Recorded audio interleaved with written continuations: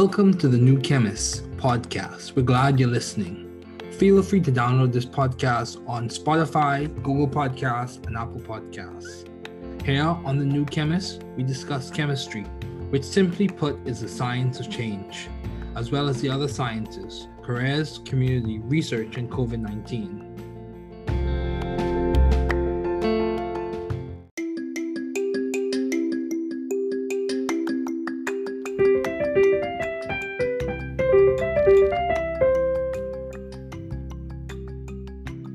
Welcome to the New Chemist podcast. We're glad you're listening. Feel free to download this podcast on Google Podcasts, Apple Podcasts, and Spotify. Here on the New Chemist, we discuss chemistry, which simply put is the science of change, as well as the other sciences, careers, community, research, and COVID-19. We're happy you're tuning in. My guest today is Dr. Emery Brown. Thanks for joining me today. It is so good to hear from you. Just briefly, I'll inform my audience about you. Dr. Emery Brown is the Edward Hood Professor of Medical Engineering and Computational Neuroscience at Massachusetts Institute of Technology, the Warren M. Zappel Professor of Anesthesia at Harvard Medical School, and a practicing anesthesiologist at Massachusetts General Hospital. Dr. Brown received his BA, magna cum laude, in Applied Mathematics from Harvard College, his MA and his PhD in Statistics from Harvard University, and his MD, magna cum laude, from Harvard Medical School. Dr. Brown is an anesthesiologist statistician whose experimental research has made important contributions towards understanding the neuroscience of how anesthetics act in the brain to create the state of general anesthesia.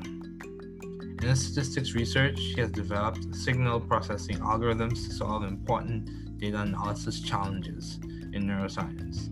His research has been featured on National Public Radio, in Scientific American, Technology Review, the New York Times, and in TED Mid 2014. He serves as the director of the Harvard-MIT Health Sciences and Technology Program, the associate director of the Institute for Medical Engineering and Science at MIT, an investigator at the Picora Center for Learning and Memory, Department of Brain and Cognitive Sciences at MIT. He's a fellow of the Institute of Mathematical Statistics, a fellow of the National Academy of Inventors, a member of the National Academy of Engineering, a member of the National Academy of Sciences, and a member of the National Academy of Medicine. In 2007, he was given the NIH Director's Pioneer Award. He's also a member of the Association of University Anesthesiologists. These are just a few of his accomplishments. A very distinguished scientist. Please welcome Dr. Emery. Thanks, Dr. Brown, for joining me today. It's so good to have a distinguished scientist such as you on this podcast. So, Dr. Brown, what have been your long-standing interests in the field of science? Can you just discuss some of those? Well, I think they varied over time. I think that probably my strongest interest in science began in college when I got interested in statistics. So being a statistician, developing statistical methods and algorithms that people could really use to analyze data became an early interest of mine. And that's something which I pursued, throughout my career. First working on studying outcomes from surgery as an undergraduate, then later studying circadian rhythms during my PhD work. Okay. After that, looking at developing algorithms in general for neuroscience data analysis, for looking at neural spike trains, for looking at EEG, LF, local field potentials, and these sorts of things. Okay. And then from there, my interest developed into trying to understand anesthesia. So I'd say those are probably the principal focus areas, so statistics, and then statistics applied to neuroscience, and then anesthesiology, the mechanism of general anesthesia.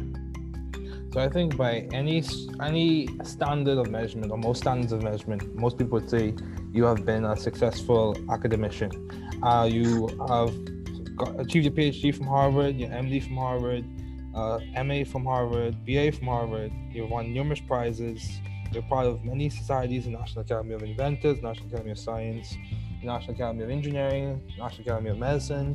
So how do you maintain view of the bigger picture in your career and in your life in general? How are you doing that? And so when you say the bigger picture, you're referring to academically and also personally? How do you maintain a view of the bigger picture in terms of like the overarching goals that you have set, your mission statement, your vision for your life? Well, I think that one of the things that I've tried to do is try to work on an important question.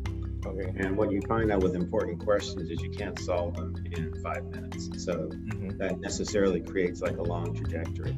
So for example, the problem of thinking on how does anesthesia work, and that's something which has been a question for now coming near 175 years. And so picking part of that and going after it, you know, it's something which is going to be, it's a challenging question. And if you're able to solve it, it's going to have broad implications, not only for taking care of patients, but also for neuroscience in general and science in general. So that's the sort of things I've tried to work on, like picking important questions. So as another illustration in thinking about circadian rhythms are everywhere. They control our daily function. So the more we're able to accurately quantify how their properties, again, it has broad implications. So I guess the 2-sentence summary would be picking important questions and pursuing those important questions. Okay, yeah, that's good. That's good. So in what specific ways for the layman have you been adaptive and creative in the field of science? What specific ways? I know you work with anesthesia, I know you've been a statistician. What specific ways have you added your flair to those fields? Well, I think that if we start with like the circadian rhythms, I think right there was the main thing that I did was in looking at the data that were being recorded at those times, like looking at core temperature rhythms to track the circadian system in patients or in study subjects. I worked to give an accurate description of those oscillations. Okay. So trying to make the model capture the structure and the data as accurately as possible, and using what we call harmonic regression techniques to do that. But then not just stopping there, but developing a full inference framework. So you could measure the aspects of the rhythm, say the period, the amplitude, and then from there be able to make statements of uncertainty about, how confident we were about the characterizations that we came up with. Wow. So that allows you to have an inference framework. And then going on to some of the other work, like looking at neuroscience data, the same idea in principle, but there's a key concept there that I was able to take advantage of and use, and I've continued to use throughout my career, and that is neuroscience data, because you're recording from the brain and central nervous system, is dynamic. It changes over time. And you need statistical methods that also capture those changes over time for it to be accurate. And so those were things that I was practiced in, that I learned as part of my PhD training. So whereas most of the methods that were being used are static, and so then it becomes like a kludge to really use them. So by starting from a framework where I already had methods that were dynamic, that capture phenomena that change over time, I was able to develop more accurate descriptions of those sorts of data as well. So in other words, really understanding the properties of the data, that really what the essential elements of the problem are. I think that's something which I tried to focus on, and that's yielded me some measure of success to date. Yeah, I would say so too. It did. So, how have you sort of found the right environment for you to thrive scientifically and intellectually? I think a lot of people aim or aspire to be at institutions such as Harvard and other institutions as well. So how did you know that was the right environment for you to thrive in scientifically and intellectually? Well, I can't say that I knew it. I mean, I think I was just like any other student starting off at, like Harvard, really in many respects impressed by what the institution had to offer. But then once I was there, then saying, well, I really have to take advantage of this. And I remember specifically that when I was a junior and I was thinking about what I wanted to do for my research for senior thesis, Ken Wachter, who was a professor in the statistics department at the time, said, well, since you're thinking about going to medical school, you should probably write a thesis, an undergraduate thesis on a medical topic.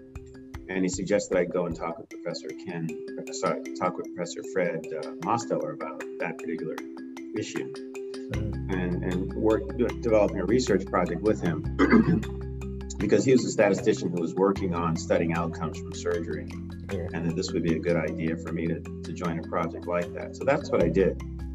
So I guess the key thing was realizing that what sort of opportunities were there at Harvard, and then taking advantage of them, because you could certainly be there and not take advantage of opportunities that were there. That's true. I think one of the real things that, and I think it was the case at the time, I think it still continues to be the case, the opportunity to write a senior thesis with, a leading scholar in an area is something which, was amazingly beneficial for me for long term. They got to watch up close and personal how, one of the top statisticians in the world did research. I got to see, how he thought, how he interacted with, other scientists, other physicians, with physicians, and it was very helpful for me to think about the sort of scientist, and in my case also a physician, that I wanted to be, and the way I'd like to be able to do research. And being very specific, one thing about Professor Mosteller was that he could work with anybody. He could work with the best statisticians, the top physicians, graduate students, postdocs, but he could also work with undergraduates like me. And so having, just basically seeing that, and I can honestly say that's something I've tried to emulate. Oh, wow. That's good. That's definitely good. So, you speak about your desire to attend medical school in your junior year. So how did you delineate or decide between MD, PhD, or MD? Because I think that's a challenge that a lot of people encounter. How did you differentiate whether you want to choose MD, PhD, or MD? Well, I think what happened was I knew when I came to college that I wanted to go to medical school. That was for sure. Okay. And I can't remember exactly whether it was in my sophomore year or earlier that I decided I wanted to do a PhD also. Okay. And once I really fell in love with statistics, which was between sophomore and junior year, I decided I wanted to do my PhD in statistics, because I just I really liked statistics. It was just very powerful paradigm, very powerful framework, was and still is. And I just wanted to master that. And I thought that, but I also wanted to be a physician. And I thought, as opposed to just compromising and doing one or the other, why not do both? And that was how I just made the decision, which was a fairly avant-garde idea at the time, because when I entered the Harvard MD PhD program, nobody had done a PhD in statistics before. That was a rather new idea. There's a new idea there, but also in other programs in the country, because it was people looked at me with a lot of surprise when I said that's what I wanted to do my PhD in. But it was very clear to me that, medicine was a field that had a lot of uncertainty, a lot of data, and even more now. And having people who are formally trained in how to quantify that uncertainty and make decisions on uncertainty just seemed like a natural path. And that's what I just decided to do. Yeah, that's good. That's good. So given all your responsibilities and accomplishments, Dr. Brown, how do you maintain a balanced life? Or how do you strive to maintain balance? Well, it's I think, family is first. There's no question about that. Yeah. And, the accomplishments are basically, fun, and they have no luster, if your family isn't well taken care of and your family isn't happy. So, we spend a lot of time, on, downtime on the weekends, vacationing, during the summer, spring, when the kids were younger, sort of making sure we took, vacations during the 4 seasons. And, my wife, like me, likes to travel. So and very often if I have trips to various places to give lectures, we turn them into sort of family outings also. Okay. So by doing that, it's made it possible to, pursue activities that are relevant to my career, but also to make sure that, I'm not losing sight of my family. Yeah, that's good. Priorities, having priorities. I've heard that in several interviews that having priorities that they do complement to maintaining balance. So what would you attribute to your success as a pioneer in the field, Dr. Brown? What would you attribute, what characteristic, what was it your upbringing as a child? Was it your time at Harvard, or was it your belief system, your perspective on life? What would you say has complements your success as a pioneer in the field? Will it be mentorship? I think that my parents and my family deserve tremendous credit for, sort of setting me on the right track. And so, for example, both of my parents were teachers. They felt that education was very important. Okay. Anytime I wanted to do something or pursue something, they were always behind me. And then, my brothers were always very, very good in school also. Okay. And so people would always say, well, you're going to be as good as your brother, sort of things. That also created a certain amount of incentive. But not only my brothers, but my cousins too. They were also really very good in school. And so in other words, there were a number of sort of role models around, which I don't think we use that term then, we didn't think of them that way, but there were people you wanted to be like. So now we would call them role models, right? Okay. But, one of my cousins, Robert Brown, who went to, Carnegie Mellon, was a star basketball player, honor student, and he was always sitting around reading books, during the summer. I mean, that's the image that I had of him. Or one of my cousins, who was, when we were kids, was teaching us lines from HMS Pinafore, that sort of thing. Wow. And so the idea, being smart was cool, essentially. I think I really remember that idea. Like, the smarter you were in this environment around our family, kind of like, the cooler you were. Wow. So, and so I think that kind of instilled this in me. Or for example, like my oldest brother is a very good writer, and my middle brother was a physicist. Wow. Or, just a retired physicist now. So again, it didn't seem like that at the time, but they were implicitly setting bars, for me to try to jump over. Wow. Just by what they were doing, by example. So I think those are the origins, and then realizing once you had opportunities, you took advantage of them. Yeah. And then you have some serendipity. You have some people who realize that you have, potential, and they try to help you realize it. Like my language teacher at Exeter, Mr. Baggio, who spoke like 5 languages, and so I wanted to be like Mr. Baggio, try to be as proficient in as many languages as he was. Yeah. Or for example, when I was an undergraduate at Harvard, one of the anesthesiologists there, Dr. Jack McPeak, took an interest in me. He was one of my thesis advisors, and he's the first person who took me to the operating room. And then, several years later, when I decided to go into anesthesiology, I was able to turn to him and get advice, and he helped me, arrange to take, a rotation in anesthesiology, and decided that that's what I wanted to go into. So in addition to, so it's a number of things. It's not just like any one thing. That's fair. But, I'd say early on, some folks that I really looked up to. Later on, some folks who realizing and acknowledging my potential, who helped me out, and I was very grateful for that. Wow, that's powerful. Yeah, so you spoke, and from my understanding, it seems like you grew up in a culture of excellence. Of course, I'm sure there were things that could have been improved on, but you said you grew up in an environment where it seems like everyone was pursuing excellence. What would you say? Would you say it was your parents or their brothers and sisters that contributed to that? Oh yeah. For example, so my mother's family grew up in Pittsburgh, and my mother and her older sister. So my mother was one of 7 children. Okay. And so she was the second oldest, and her sister was extremely smart. Okay. Her older sister. My mother's extremely smart. She graduated from high school when she was 16. Wow. I remember my uncle, who was the next one in line, the third one, was saying to me, he says, your mother and your aunt Anita made it hard for me because they had done so well in school. I had to do well too. That sort of thing. Okay. And, on the other hand, my father was very industrious. I mean, he was someone who was orphaned. He was 14. He and his brother had lost both his parents. They were raised by their grandfather. Wow. But they had someone who, his grandfather, my great-grandfather, was this amazing guy. He was a minister, but he was also a gentleman farmer.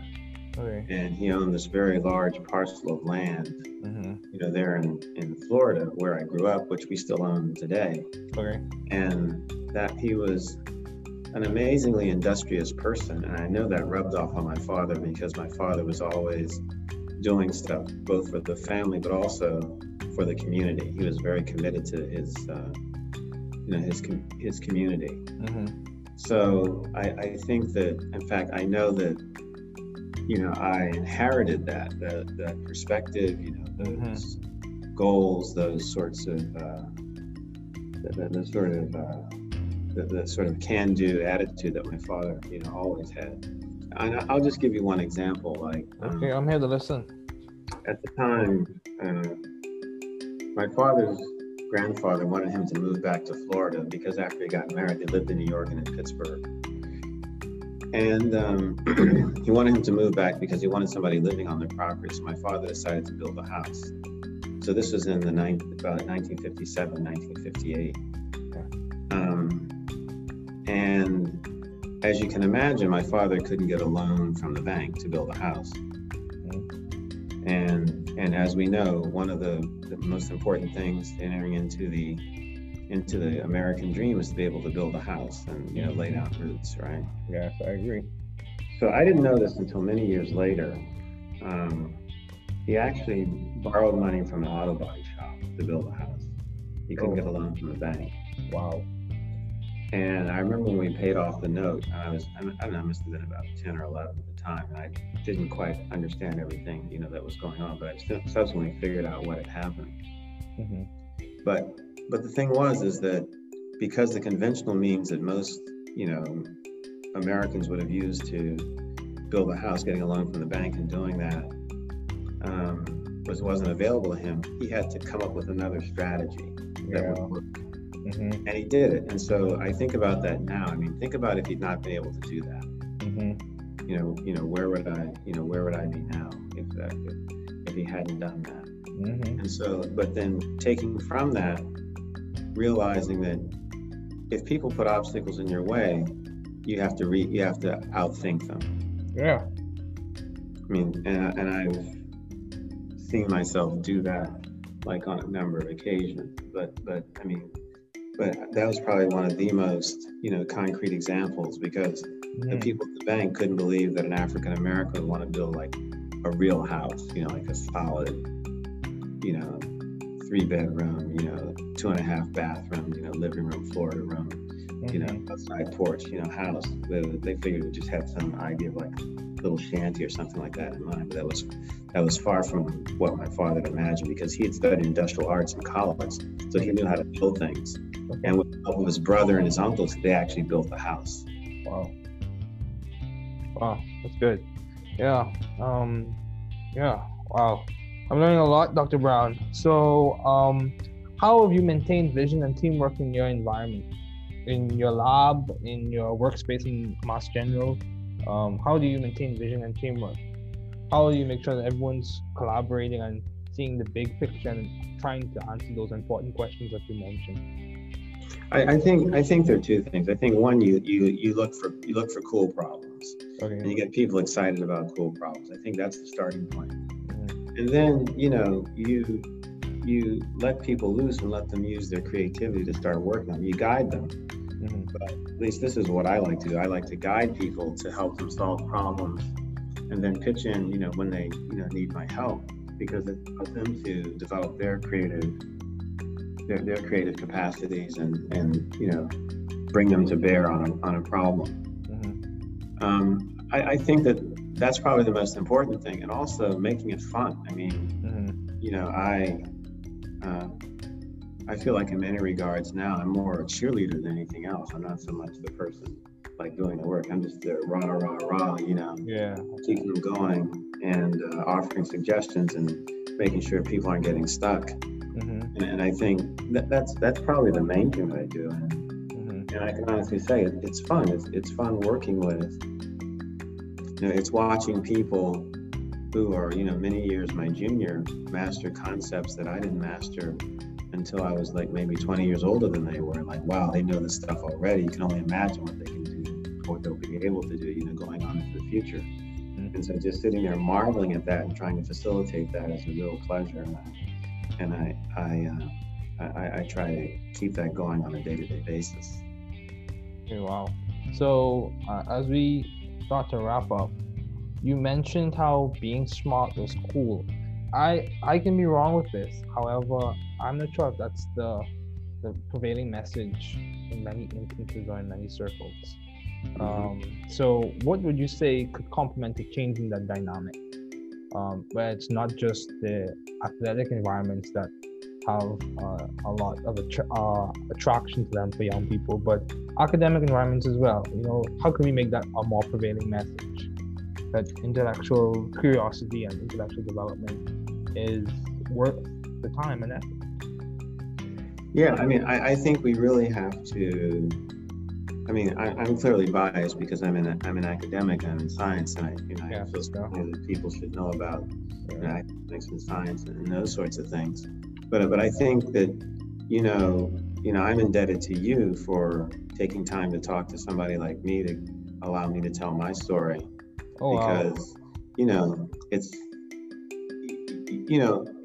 it's more exciting to hear about Jason Tatum having scored 50 points and won the game for the Celtics than about what I'm doing. So and that's just the realities of it. That's true. But, however, being able to, like, for example, I have three after my father, I have like three additional heroes in mathematics. One is Benjamin Banneker, the black mathematician who laid out DC. He's the first person to really characterize the cycles of the circadia, the insects which come out every 17 years. So he was really, and he did this over something like 4 or 5 cycles. So he started when he was 17. Okay. And so he was probably the country's first data scientist when you think about it. Or another person is Katherine Johnson. When I learned about her, I was just like blown away. Basically the woman mathematician, African-American woman mathematician, who worked out the flight trajectories for the early Mercury and I think also Gemini space missions. I mean, just think about it. She did the calculations by hand. Yeah, that's true. I mean, that's just like unreal. And the third person who actually had the good fortune to meet is David Blackwell. He was African-American professor at Berkeley, University of California, Berkeley, professor of statistics. I mean, just like an amazing mind, soft-spoken, just totally respected because he was just so brilliant. First African-American elected to the National Academy of Sciences in 1964. So more than 100 years after the Academy was actually set up, the first African-American was elected, it was he. So, I think about, people like that, and I'm saying, gosh, if I can be anything like those guys, so, I clearly the accomplishments of LeBron James or Magic Johnson are the things that, are often talked about, but like in my realm, I see somebody like these people, and they're my heroes, and those are the people I aspire to be like. Yeah, that's good. So, as we conclude, do you have any advice to those wanting to pursue the field you are currently working in? So, budding scientists, what advice would you give to those wanting to pursue the field you are currently working in? Whether it be statistics or medicine or just a PhD in general? I think that try to get involved and gain experience early. Okay. I can tell you, I get letters almost every day from students asking to come and work in my group. Okay. Literally, and of different ages, all the way from junior high school, up through, high school, college, postdocs. And I'm amazed at what some of these students have told me they already know. Some of them are from the United States, some are not. They're from outside, from basically, effectively the 4 corners of the earth. And so, but realizing that that's what people do and not being bashful about doing that. And if the first time you write somebody, you don't hear from them, no big deal. Keep going if you want to, right? Because it's you're trying to create, because all you need is one opportunity to sort of get your foot in the door. And once you have that and you realize, the other opportunities will open up. And you can see that this is something that students from a number of different backgrounds are actually doing now. I think that students in general, particularly perhaps underrepresented minority students, are free to take the same approach. I agree, completely agree. So what has been some of the most beneficial advice you have received, Dr. Brown, as we conclude, what is the most beneficial advice or piece of the beneficial advice you received either from your parents? As you mentioned, they were very industrious and intelligent. Even from your colleagues or professors. What has been some of the most beneficial advice you've ever received? Whatever works. The most, I think a number of things. I think, just in watching like my parents, just like working hard and also, but then encouraging intellectual pursuits, Mm-hmm. And I think I certainly have picked up on that and tried to amplify that. I just remember my mother saying at one point, like I told you, she was extremely smart. Mm-hmm. And, it was very clear she lived vicariously through us, the things that we were able to accomplish, not only me, but my brothers as well. Mm-hmm. And at one point, in sort of a more candid moment, she said, if I had had opportunities, I'm sure I could have been, a lot more than I am now. Yeah, I've heard that same sentiment from and that, that kind of stuck with me and just sort of said, well, I have an obligation to try to be as successful as I possibly can because my mother made it possible for me to get to where I am now. Mm-hmm. And she sacrificed a lot to be where she was. And I should basically do the same thing. Mm-hmm. Then a complimentary idea. I just remember my uncle saying once that, it never hurts to be nice. Mm-hmm. And so if you can help somebody, why not? I know, right? Just that simple, not deep, but just, yeah. And it can take on many forms. It can just be meeting someone on the street to helping someone with their career. So mm-hmm. I think somewhere in there is some of the best advice I've received. There are probably other things, but they don't come to mind right now. That's fair. Well, Dr. Brown, thank you so much for joining me today. It was good to have you on. Oh, thank you very much for having me, Dave. I really appreciate it. Chemistry field highlights. Femtochemistry. So surveying the literature and looking at the work of Yoshitaka Tanamura, Koichi Yamashita, and Philip A. Anfinrod, we embark on a new discussion, femtochemistry. In short, a key feature of chemistry is the analysis or breaking or the formation of bonds, which some consider to be theoretical constructs in some instances. A key feature of the elementary steps of bond making and breaking are molecular vibrations, which occur approximately at the 10 femtosecond scale. So with this view in mind, ultra-fast processes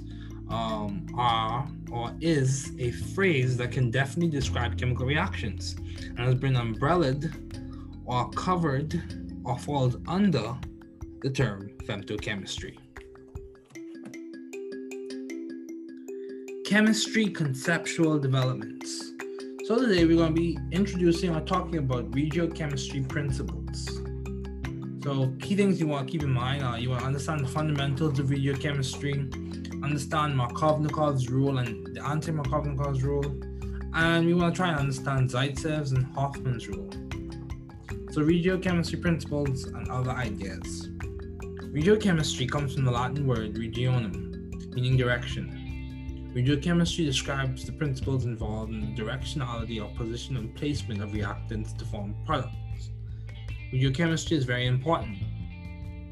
We normally hear in advanced or high-level discussions of things being regioselective or regiodivergent or it's used a lot. So the reagent used can cause a specific regiochemical result or result in the opposite of what would normally occur. Markovnikov's rule. Markovnikov's rule, put simply, is he who has more gets more. Markovnikov's rule in the addition of a halide to an unsymmetrical alkene, typically in the addition of a halide to an unsymmetrical alkene, the hydrogen goes to the carbon with the greatest number of hydrogens and the halide ion goes to the other carbon. In another way, this rule states that the halide adds so as to form the more stable carbocation intermediate. Anti-Markovnikov. Anti-Markovnikov is the reverse. He who has more gets less, in which the carbon with the greatest number of hydrogens does not receive the hydrogen, but the most electrophilic portion of the molecule.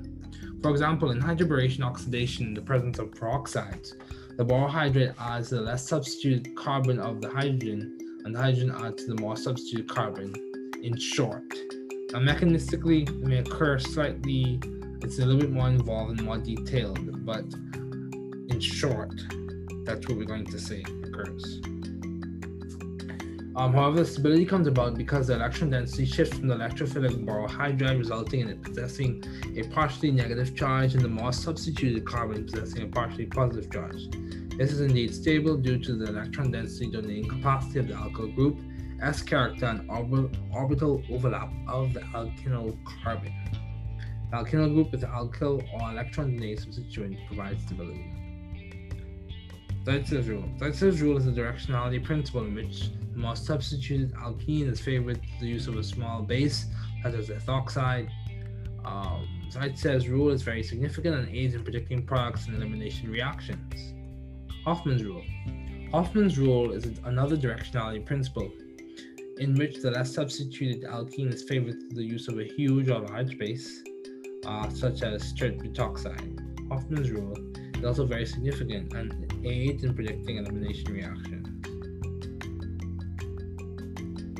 Hammond-Leffler postulate. The Hammond-Leffler postulate essentially states that the product resembles the molecular arrangement of the transition state. In simpler terms, the view on the potential energy hill continues in some ways as you follow through the potential energy journey. So progressing in that direction, we're going to talk about some new stuff today. Again, surveying the literature and looking at the work of Shantanu Roy, Stefan Godeka, and Vladimir Hellman, we embark on the journey of the Bell-Evans-Polanyi principle. So typically, or in short, the Bell-Evans-Polanyi principle is valid for a chemical reaction that proceeds along the reaction coordinate over the transition state, and that concept is extended to molecular dynamics trajectories that in general do not cross the dividing surface between the initial and final local minima at the exact transition state. It's very important and it has a lot of implications.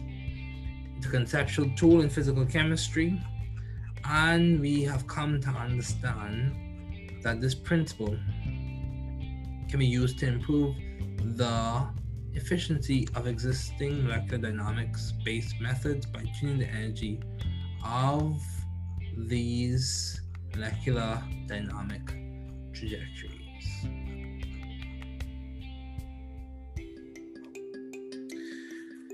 Along with that, we'll be discussing the Dimroth principle or Dimroth rearrangements. These are frequently encountered in heteroaromatic chemistry and was first recognized in the triazole series.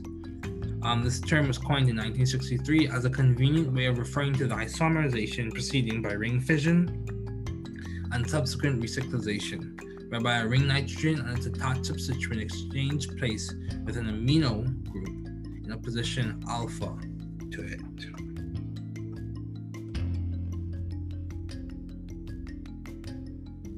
Moving right along, we'll discuss a mechanistic highlight. Today we'll be talking about the Suzuki cross-coupling reaction. The Suzuki cross-coupling or the Suzuki-Miura cross-coupling is a type of palladium catalyzed cross-coupling reaction. CC bond formation using aryl halides and organoboronic acids. It is one of the most important reactions in synthetic organic and medicinal chemistry. There are two suggested pathways. The oxo-palladium pathway is a preferred mechanism, as some may say, and the boronic pathway is another description of what occurs. Of course, these occur through catalytic cycles, and this reaction was likely first described around 1979. In 2010, Akira Suzuki, jointly with Richard F. Heck and Ichi Negishi, received the Nobel Prize in Chemistry for the development of palladium catalyzed cross-coupling reactions. Wrapping up the highlight section, we will talk about Nobel highlights. So Savant Arrhenius. Savant Arrhenius was born on February 19th, 1859, near Uppsala, Sweden. He received the Nobel Prize on December 10, 1903, in recognition of his theory of electrolytic dissociation. His father, Savant Gustaf Arrhenius, held a position at the University of Uppsala. His uncle, Johan Arrhenius, was a botanist, writer, and a longtime secretary of the Swedish Agricultural Academy in Stockholm. Savant Arrhenius was an outstanding student in school. He learned reading and arithmetic at a very early age, and in his secondary school excelled particularly in mathematics and physics. His physics teacher was M. Flederis, author of the most popular contemporary Swedish secondary school physics textbook. His university degrees were all from the University of Uppsala. Definitely a chemist that worked hard. This ends the session of highlights for this podcast episode. Thanks for listening. We're glad you were able to tune into this podcast. Once again, this is The New Chemist, where we discuss chemistry, which simply put is the science of change, as well as the other sciences, careers, community, research, and COVID-19. Thanks again for listening. Note, the views on this podcast represent those of my guests and I.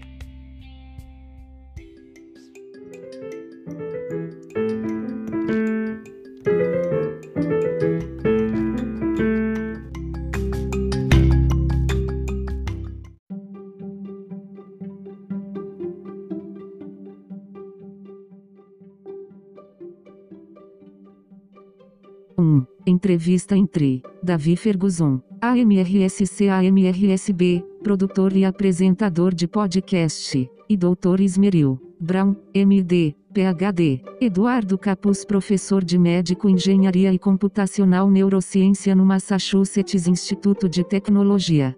Davi Ferguson. Meu convidado de hoje é o Dr. Emery M. Brown. Obrigado por se juntar a mim hoje. É tão bom ouvir de você. Apenas brevemente, vou informar meu público sobre você. Dr. Emery Brown é o professor Edward Ode de Engenharia Médica e Neurociência Computacional no Instituto de Tecnologia de Massachusetts. Davi Ferguson. O professor Warren M. Zapol de Anestesia na Harvard Medical School e um anestesiologista praticante no Massachusetts General Hospital. O Dr. Brown recebeu seu B.A., Magnum Cum Laude, em Matemática Aplicada do Harvard College, seu MA e PhD em Estatística pela Harvard University e seu M.D. Magna Cum Laude pela Harvard Medical School. Davi Ferguson. O Dr. Brown é um anestesiologista estatístico cuja pesquisa experimental trouxe importantes contribuições para a compreensão da neurociência de como os anestésicos agem no cérebro durante o estado de anestesia geral. Em sua pesquisa estatística, ele desenvolveu algoritmos de processamento de sinal para resolver importantes desafios de análise de dados em neurociência. Davi Ferguson. Sua pesquisa foi apresentada na National Public Radio, na Scientific American Technology Review do The New York Times e TEDMED 2014. Ele atua como co-diretor do Harvard and MIT Health Sciences and Technology Program, Associate Director of o Institute for Medical Engineering and Science no MIT, e investigador do The Picower Center for Learning and Memory. Davi Ferguson. Departamento de Cérebro e Ciência Cognitiva, no MIT. Ele é membro do Instituto de Estatísticas Matemáticas, membro da Academia Nacional de Inventores, membro da Academia Nacional de Engenharia, membro da Academia Nacional de Ciências e membro da Academia Nacional de Medicina. Davi Ferguson. Em 2007, ele recebeu o prêmio Pioneiro do Diretor do MI. Ele também é membro da Associação de Anestesiologistas Universitários. Estas são apenas algumas de suas inúmeras realizações. Um cientista muito distinto. Por favor, dê as boas-vindas ao Dr. Emery Brown. Davi Ferguson. Obrigado, Dr. Brown, por se juntar a mim, hoje. É tão bom ter um cientista distinto, como você, neste podcast. Então, Dr. Brown, qual tem sido seu interesse de longa data no campo da ciência? Você pode apenas discutir alguns deles? Doutora Emery Brown. Bem, acho que eles variaram ao longo do tempo. Acho que provavelmente meu maior interesse pela ciência começou na faculdade, quando me interessei por estatística. Então, sendo um estatístico, desenvolver métodos e algoritmos estatísticos que as pessoas pudessem realmente usar para analisar dados tornou-se um dos meus primeiros interesses. Doutora Emery Brown. E isso é algo que eu persegui ao longo da minha carreira, primeiro trabalhando no estudo dos resultados da cirurgia como estudante de graduação, depois estudando os ritmos circadianos durante o meu doutorado. Funciona bem. Depois disso, olhando para o desenvolvimento de ideias em geral para análise de dados de neurociência ou olhando para trens de picos neurais, estamos olhando para EEG, nossos potenciais de campo locais e esse tipo de coisa. Doutora Emery Brown. A partir daí, meu interesse se desenvolveu em tentar entender a anestesia. Então eu diria que esses são provavelmente as principais áreas de foco, essas estatísticas e depois estatísticas aplicadas à neurociência e depois à anestesiologia, mecanismos da anestesia geral. David Ferguson. Portanto, acho que por qualquer padrão de medição, ou pela maioria dos padrões de medição, a maioria das pessoas dirá que você foi um acadêmico de sucesso, obteve seu PhD de Harvard, seu MD de Harvard, MA de Harvard, BA de Harvard. Você ganhou inúmeros prêmios. David Ferguson. Você faz parte de muitas sociedades, a Academia Nacional de Inventores, a Academia Nacional de Ciências, a Academia Nacional de Engenharia, a Academia Nacional de Medicina. Então, como você mantém uma visão geral de sua carreira e de sua vida em geral? David Ferguson. Como você está fazendo isso? Doutora Emery Brown. E então, quando você diz o quadro geral ao qual está se referindo? David Ferguson. Academicamente e também pessoalmente, como você mantém a visão do quadro maior em termos das metas abrangentes que você definiu, sua declaração de missão e sua visão para sua vida? Doutora Emery Brown.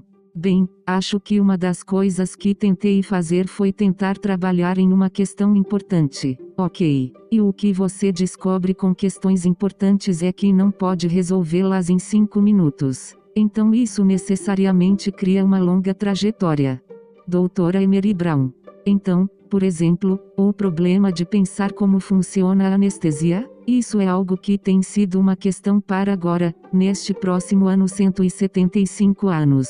E assim, separar parte disso e ir atrás disso, você sabe, é algo que será uma questão desafiadora. Doutora Emery Brown.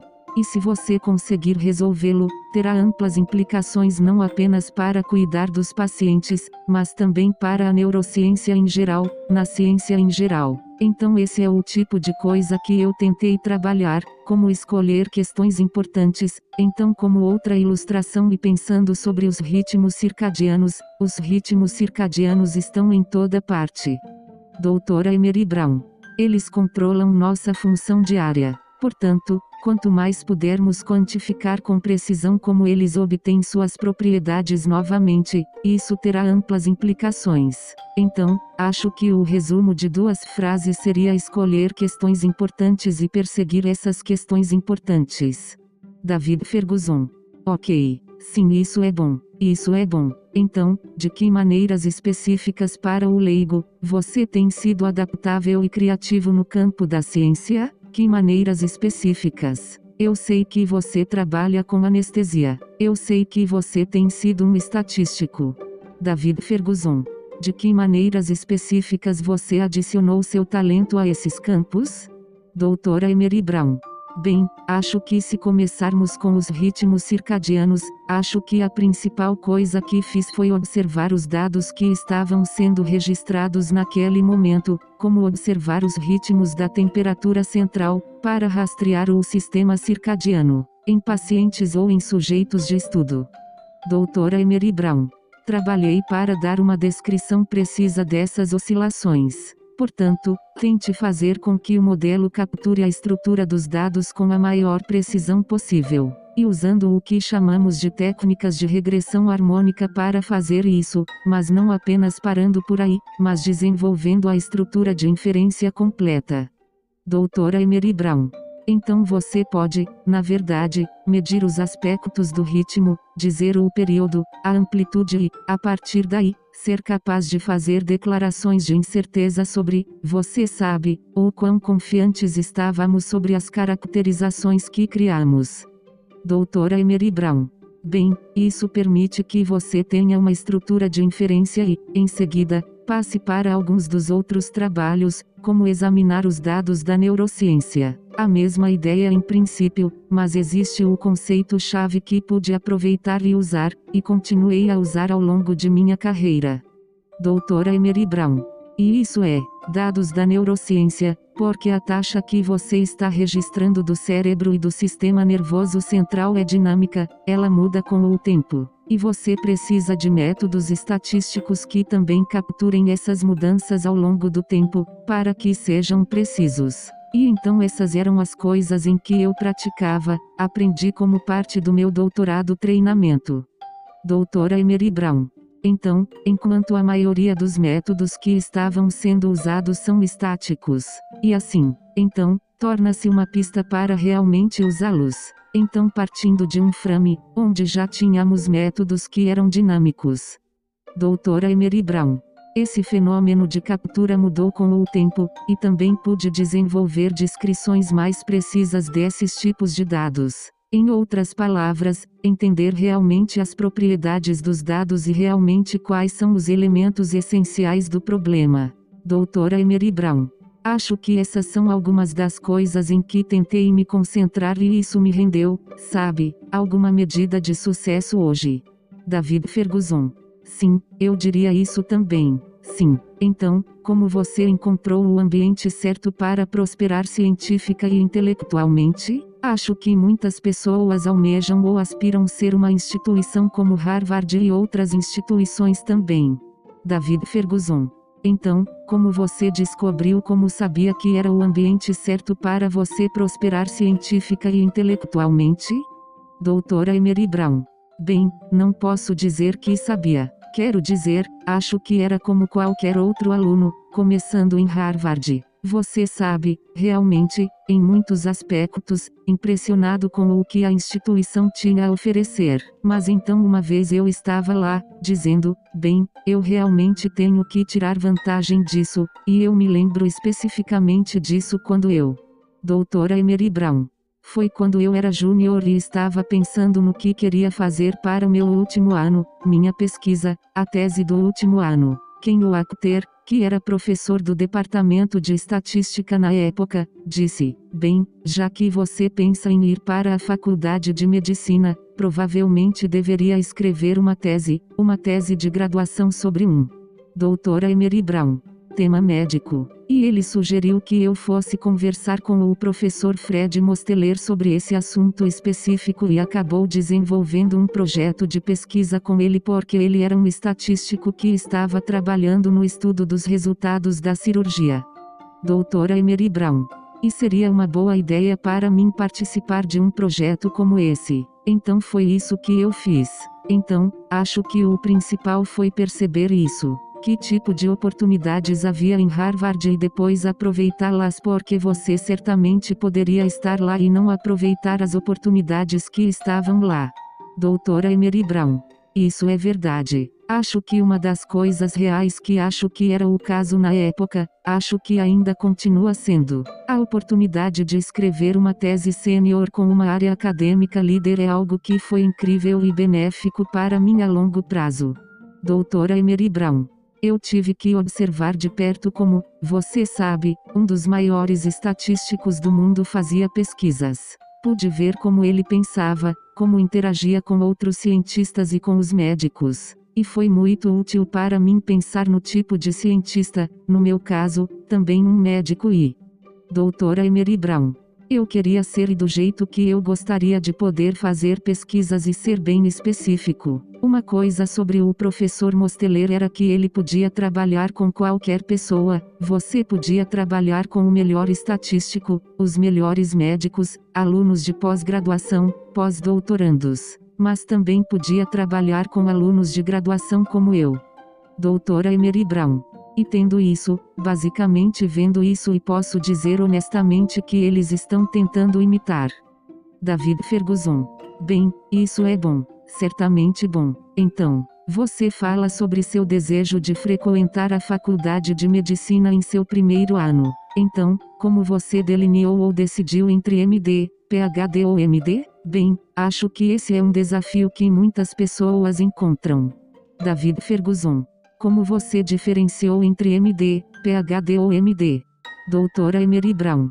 Bem, acho que o que aconteceu foi que, quando vim para a faculdade, eu sabia que queria ir para a faculdade de medicina. Isso era certo. E não me lembro exatamente se foi no meu segundo ano ou antes, mas decidi que queria fazer um doutorado também. Doutora Emery Brown. E uma vez que realmente me apaixonei por estatística, que é entre o segundo e o primeiro ano, decidi que queria fazer meu doutorado em estatísticas porque eu só gostei, ou, eu realmente estatísticas. Foi apenas um paradigma muito poderoso e um quadro muito poderoso. Doutora Emery Brown. Foi e ainda é. E eu só queria dominar isso e pensei nisso. Mas também queria ser médica. E pensei, em vez de apenas comprometer e fazer um ou outro, por que não fazer os dois? Doutora Emery Brown. E foi assim que acabei de tomar a decisão. Essa era uma ideia bastante vanguardista na época, porque quando entrei no Harvard MD-PhD programa, ninguém havia feito um doutorado em estatística antes, e essa era uma ideia bastante nova. Doutora Emery Brown. Teve uma ideia nova aí, mas também em outros programas do país porque, as pessoas me olharam meio surpreso quando eu quis dizer, era isso que eu queria fazer, meu doutorado em. Doutora Emery Brown.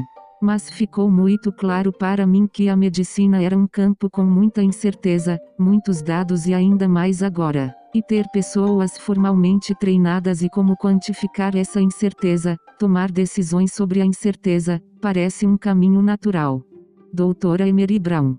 E é por isso que eu decidi fazer. David Ferguson. Sim, isso é bom. Isso é bom. Portanto, considerando todas as suas responsabilidades e realizações, Dr. Brown, como você mantém uma vida equilibrada ou como você se esforça para manter o equilíbrio? Doutora Emery Brown. Bem, é isso. Sabe, acho que a família vem em primeiro lugar, não há dúvida sobre isso. E, você sabe, as realizações basicamente não são divertidas. E eles não têm brilho. Você sabe, se sua família é bem cuidada, sua família não é feliz. Doutora Emery Brown. Então, você sabe, nós gastamos muito tempo, você sabe, tempo de inatividade nos fins de semana de férias, você sabe, durante o verão, primavera, quando as crianças estavam em casa, quando as crianças eram mais novas e meio que nos certificando. Nós pegamos férias durante as 4 estações. Doutora Emery Brown.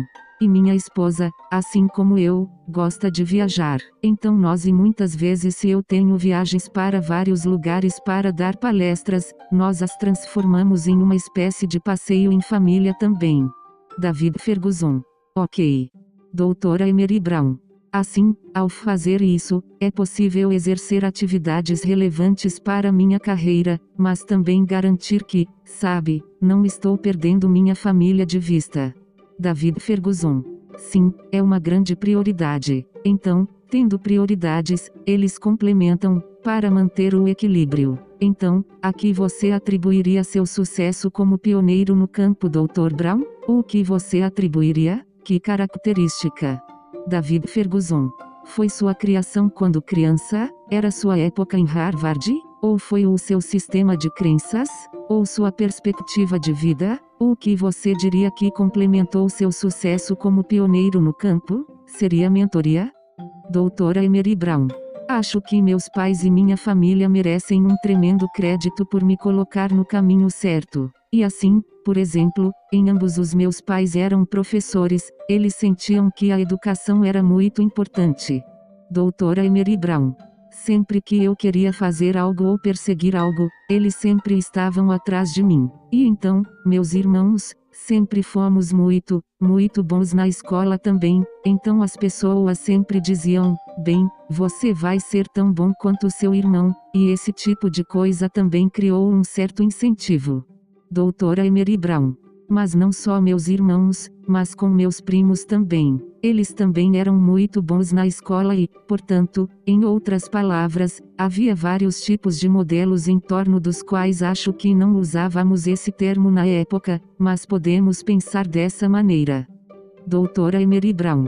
Mas tem gente que queria ser assim, então agora os modelos de chamada, certo? Ok. Mas um dos meus primos, Robert Brown, que estudou na Carnegie Mellon, era um astro do basquete, aluno de honra, e estava sempre sentado lendo livros durante o verão.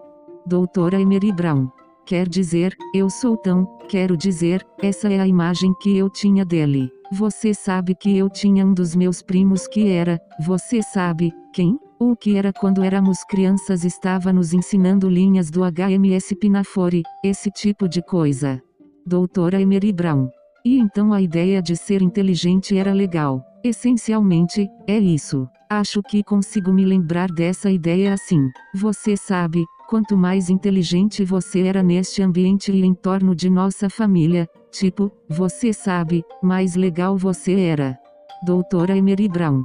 E então eu acho que meio que instilou o meu, por exemplo, como o meu irmão mais velho é um escritor muito bom, e meu irmão do meio era físico ou apenas um físico aposentado agora. Então, novamente, não parecia na época, mas eles estavam implicitamente estabelecendo barreiras para eu tentar pular apenas por. Doutora Emery Brown. O que eles estavam fazendo, por exemplo. Então eu acho que essas são as origens e então percebendo que uma vez que você teve oportunidades, você as aproveitou. Sim, então você tem algum acaso. Você tem algumas pessoas que percebem que você tem potencial e tentam ajudá-lo a perceber isso, como meu professor. Doutora Emery Brown. Em Exeter, que falava 5 línguas. E então eu queria ser como, você sabe, tentar ser tão proficiente em tantos idiomas quanto ele ou, por exemplo, quando eu era um estudante de graduação em Harvard, um dos anestesiologistas de lá, Dr. Jack McPeak, se interessou por mim. Doutora Emery Brown.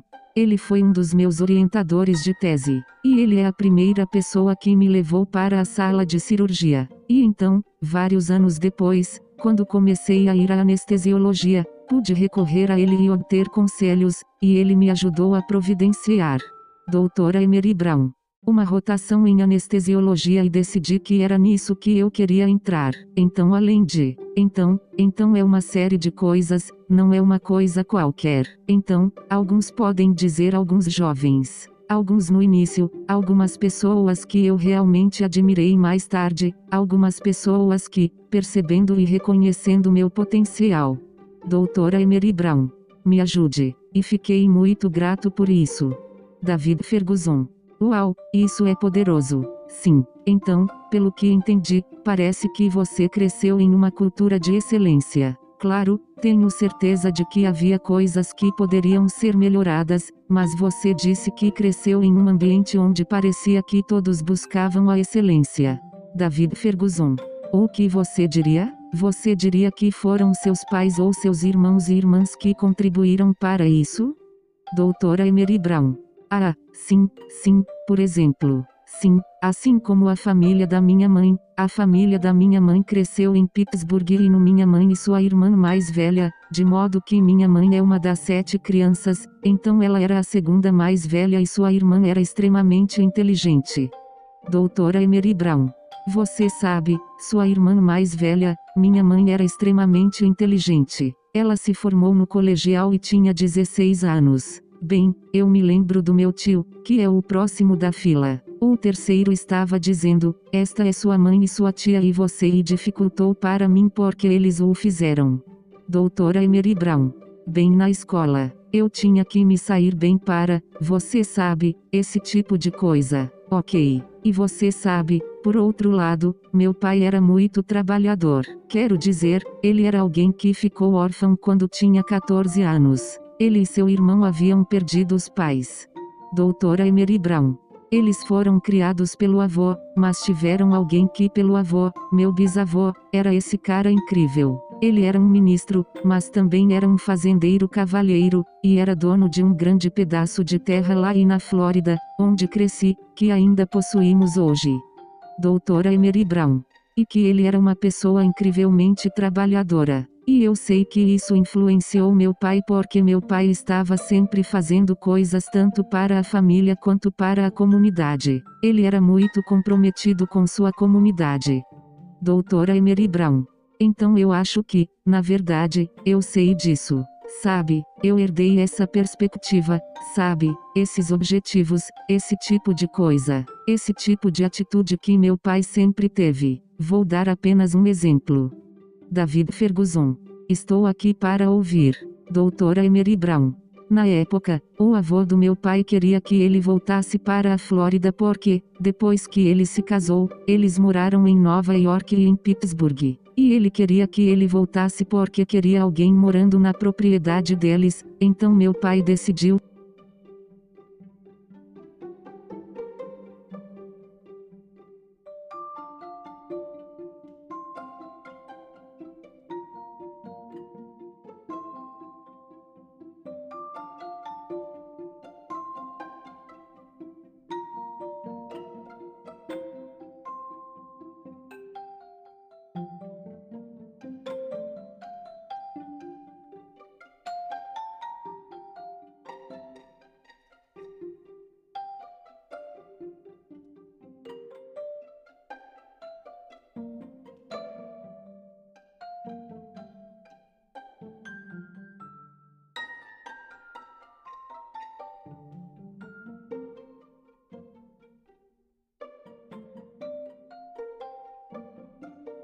Doutora Emery Brown. Então isso foi em 1957, 1958. E como você pode imaginar, meu pai não conseguiu um empréstimo no banco para construir uma casa. E como sabemos, uma das coisas mais importantes que entram no sonho americano é poder construir uma casa e, sabe, criar raízes, certo? David Ferguson. Sim, eu concordo. Doutora Emery Brown. Então eu não sabia disso até muitos anos depois. Na verdade, ele pegou dinheiro emprestado da oficina para construir uma casa. Ele não conseguiu um empréstimo no banco. David Ferguson. Uau! Doutora Emery Brown. E eu me lembro quando pagamos a nota, eu tinha cerca de 10 ou 11 anos na época e não entendia muito bem tudo o que estava acontecendo. Doutora Emery Brown. Mas de repente eu descobri o que tinha acontecido. Mas o problema é que os meios convencionais que a maioria dos americanos usaria para construir uma casa, obter um empréstimo do banco e fazer isso não estavam disponíveis para ele. Doutora Emery Brown. Ele teve que inventar outra estratégia que funcionasse, e ele fez. E então eu penso sobre isso agora. Quero dizer, pense se você não foi capaz de fazer isso. Onde eu estaria, você sabe, onde eu estaria agora se ele não tivesse feito isso. Doutora Emery Brown. Mas então, tirando isso, percebendo que, se as pessoas colocam obstáculos em seu caminho, você precisa pensar melhor. Sim, quero dizer, e eu me vejo fazendo isso em várias ocasiões, mas quero dizer, esse foi provavelmente um dos exemplos mais concretos porque as pessoas no banco não podiam. Doutora Emery Brown. Acredito que um afro-americano que deseja construir como uma casa real, como um impassível. Você sabe, 3 quartos, 2 banheiros e meio, você sabe, sala de estar ao redor, você sabe, uma casa com varanda lateral onde eles imaginaram que teríamos apenas uma ideia de uma pequena cabana ou algo assim. Doutora Emery Brown. Mas isso estava longe do que meu pai imaginava porque ele havia estudado artes industriais na faculdade. Então ele sabia como construir coisas. Seu irmão e seus tios, eles realmente construíram a casa. David Ferguson. Uau, isso é bom. Sim, estou aprendendo muito, Dr. Brown. Então, como você manteve a visão e o trabalho em equipe em seu ambiente, em seu laboratório, em seu espaço de trabalho, no mais general? Como você mantém a visão e o trabalho em equipe? Como você garante que todos estão colaborando, vendo o quadro geral e tentando responder a essas perguntas importantes que David Ferguson, você mencionou? Doutora Emery Brown. Eu acho que há duas coisas. Acho que que você procura para problemas legais e você deixa as pessoas empolgadas com seus problemas. Acho que esse é o ponto de partida. E então, você sabe, você solta as pessoas e as deixa usar sua criatividade para começar a trabalhar e orientá-las. Doutora Emery Brown. Mas é disso que eu gosto. Gosto de orientar as pessoas para ajudá-las a resolver problemas e depois contribuir, quando precisam de minha ajuda, para ajudá-las a desenvolver suas capacidades criativas e saber trazê-las para um problema. Doutora Emery Brown. Eu acho que isso é provavelmente a coisa mais importante e também torná-lo divertido. Quero dizer, você sabe, eu sinto que em muitos aspectos agora eu sou mais uma líder de torcida, qualquer outra coisa. Eu não sou tanto a pessoa que faz o trabalho. Doutora Emery Brown. Eu só estou lá, certo? Ou, você sabe? Sim, acho que começamos a oferecer sugestões e garantir que as pessoas não fiquem presas. E acho que é provavelmente a principal coisa que faço e posso dizer honestamente que é divertido. Doutora Emery Brown.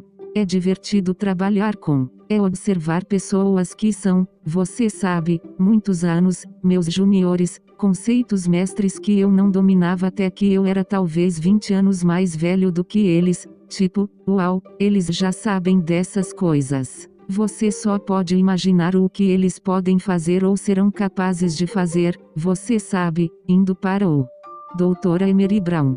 Futuro. E então, apenas sentar lá maravilhado com isso e tentar facilitar isso é um verdadeiro prazer. E eu tento manter isso acontecendo no dia a dia. David Ferguson.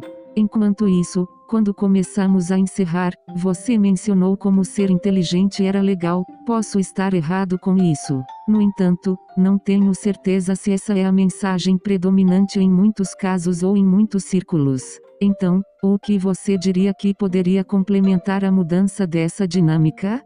David Ferguson. Bem, não são apenas os ambientes esportivos que atraem muitos jovens, mas também os ambientes acadêmicos. Como podemos tornar essa mensagem mais prevalecente? A curiosidade intelectual e o desenvolvimento intelectual valem o tempo e o esforço. Doutora Emery Brown. Sim, quero dizer, acho que realmente precisamos. Quero dizer, sou claramente tendencioso porque, quero dizer, sou um acadêmico e da ciência, e sei que as pessoas deveriam saber sobre as coisas da ciência e esse tipo de coisa. Mas acho que, sabe, estou em dívida com você por reservar um tempo para conversar com alguém como eu, para permitir. Doutora Emery Brown. Eu contar minha história. David Ferguson. Uau! Doutora Emery Brown. Porque você sabe, quer saber, é mais emocionante saber que Jason Tatum marcou 50 pontos e venceu o jogo pelo Celtics. Doutora Emery Brown. Você sabe, então e isso é apenas a realidade. David Ferguson. Isso é verdade. Doutora Emery Brown. No entanto, você sabe, poder gostar, por exemplo, eu tenho 3 depois do meu pai, tenho 3 heróis adicionais em matemática, um certo Benjamin Banneker, o matemático negro de DC. Ele foi o primeiro a realmente caracterizar os ciclos desse circadia, os insetos que surgem a cada 17 anos. Doutora Emery Brown. Então ele realmente foi e fez isso em algo como 4 ou 5 ciclos. Então ele começou quando tinha 17 anos, certo? E então ele provavelmente foi o primeiro cientista de dados do país. Quando você pensa sobre isso. Ou outra pessoa é Katherine Johnson, eu aprendi sobre ela, fiquei tipo, maravilhado. Doutora Emery Brown.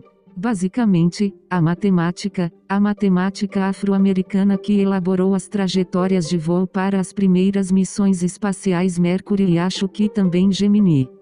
Quero dizer, apenas pense nisso. Ela fez os cálculos à mão. David Ferguson. Bem, isso é verdade. Doutora Emery Brown. Quero dizer, isso é irreal. E a terceira pessoa realmente teve a sorte de conhecer David Blackwell, que é um professor afro-americano em Berkeley, Universidade da Califórnia, Berkeley, professor de estatística. Quero dizer, apenas como uma mente incrível de fala mansa, totalmente esperada porque ele era tão brilhante. Doutora Emery Brown.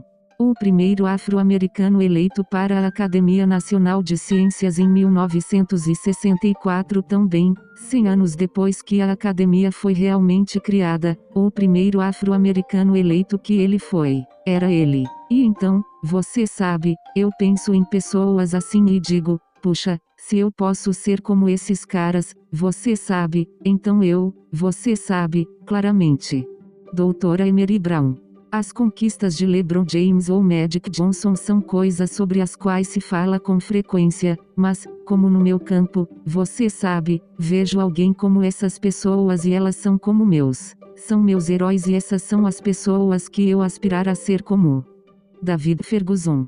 Uau, isso é bom. Então, como concluímos? Você tem algum conselho para aqueles que desejam seguir a área em que está trabalhando atualmente? Então, cientistas iniciantes? Que conselho você daria para aqueles que desejam seguir a área em que está trabalhando atualmente, seja estatística, medicina ou apenas um doutorado em geral?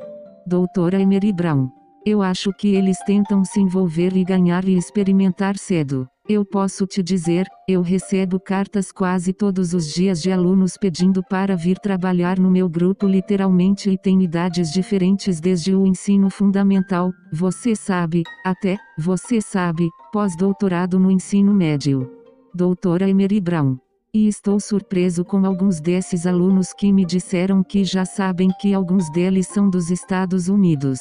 Alguns não são. Eles vêm de fora, basicamente dos 4 cantos da terra. E assim, mas percebendo que é isso que as pessoas fazem e não sendo tímido em fazer isso, e se a primeira vez que você, doutora Emery Brown, escreva algo que você não ouça agora porque negócio, continue se quiser. David Ferguson. Certo. Doutora Emery Brown. Porque você está tentando criar porque tudo que você precisa é uma oportunidade para colocar o pé na porta. Uma vez que você tenha isso e perceba que outras oportunidades se abrirão, você pode ver que isso é algo que alunos de várias origens diferentes estão realmente fazendo agora. Doutora Emery Brown. E acho que os alunos em geral, particularmente talvez os alunos de minorias subrepresentadas, são livres para adotar a mesma abordagem. David Ferguson. Concordo. Totalmente de acordo. Então, qual foi o conselho mais benéfico que você recebeu, Dr. Brown? Como concluímos? Qual foi o conselho ou conselho mais benéfico que você recebeu de seus pais? Como você mencionou, eles foram muito trabalhadores e inteligentes, mesmo de seus colegas ou professores. David Ferguson. Qual foi um dos conselhos mais benéficos? Doutora Emery Brown. Aqueles que eram os mais, quero dizer, acho que várias coisas eu penso, você sabe, apenas assistindo como meus pais, você sabe, apenas como trabalhar duro e também encorajar atividades intelectuais, sabe? E eu acho que certamente. Doutora Emery Brown. Peguei isso e tentei amplificar isso. Só me lembro de minha mãe dizendo que em determinado momento eu disse que ela era extremamente inteligente. Você sabe que ela era. Ficou muito claro que ela vive indiretamente através de nós. Sabe, as coisas que conseguimos realizar, sabe, não só eu, mas meus irmãos também. Doutora Emery Brown. E um ponto são os momentos mais sinceros, ela disse, sabe, se eu tivesse oportunidades, tenho certeza que poderia ter sido muito mais do que sou agora. David Ferguson. Sim, já ouvi esse mesmo sentimento. Doutora Emery Brown. Isso também. Quero dizer, isso meio que ficou comigo e meio que disse, bem, você sabe, tenho a obrigação de tentar ser o mais bem-sucedido possível, porque minha mãe tornou possível para mim chegar onde estou agora. E ela sacrificou muito para eu estar onde estou. Doutora Emery Brown. E eu deveria, você sabe, eu deveria basicamente fazer a mesma coisa. Em seguida, um elogio a uma ideia complementar. Só me lembro do meu tio dizendo uma vez que, você sabe, nunca é demais ser legal. David Ferguson. Sim, eu concordo. Doutora Emery Brown. E assim, se você puder ajudar alguém a conquistá-lo da maneira certa, simples assim, não profundo, justo, e você pode assumir muitas formas. Pode ser apenas conhecer alguém na rua para ajudar alguém em sua carreira. Então acho que em algum lugar, alguns dos melhores conselhos que recebi lá, provavelmente outras coisas, mas, doutora Emery Brown, eles não vêm à mente agora. David Ferguson. Isso é justo. Isso é justo. Bem, Dr. Brown, muito obrigado por se juntar a mim hoje. Foi bom ter você. Doutora Emery Brown. Muito obrigado por me receber, David. Eu realmente gostei disso. Esta entrevista foi inicialmente gravada em 2021 no The New Chemist Podcast.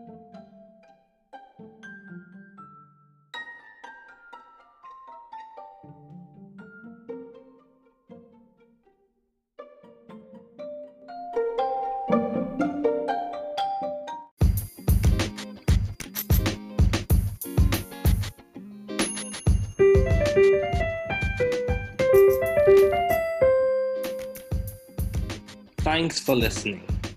We're glad you were able to tune into this podcast. Once again, this is The New Chemist, where we discuss chemistry, which simply put is the science of change, as well as the other sciences, careers, community, research, and COVID-19. Thanks again for listening. Note, the views on this podcast represent those of my guests and I.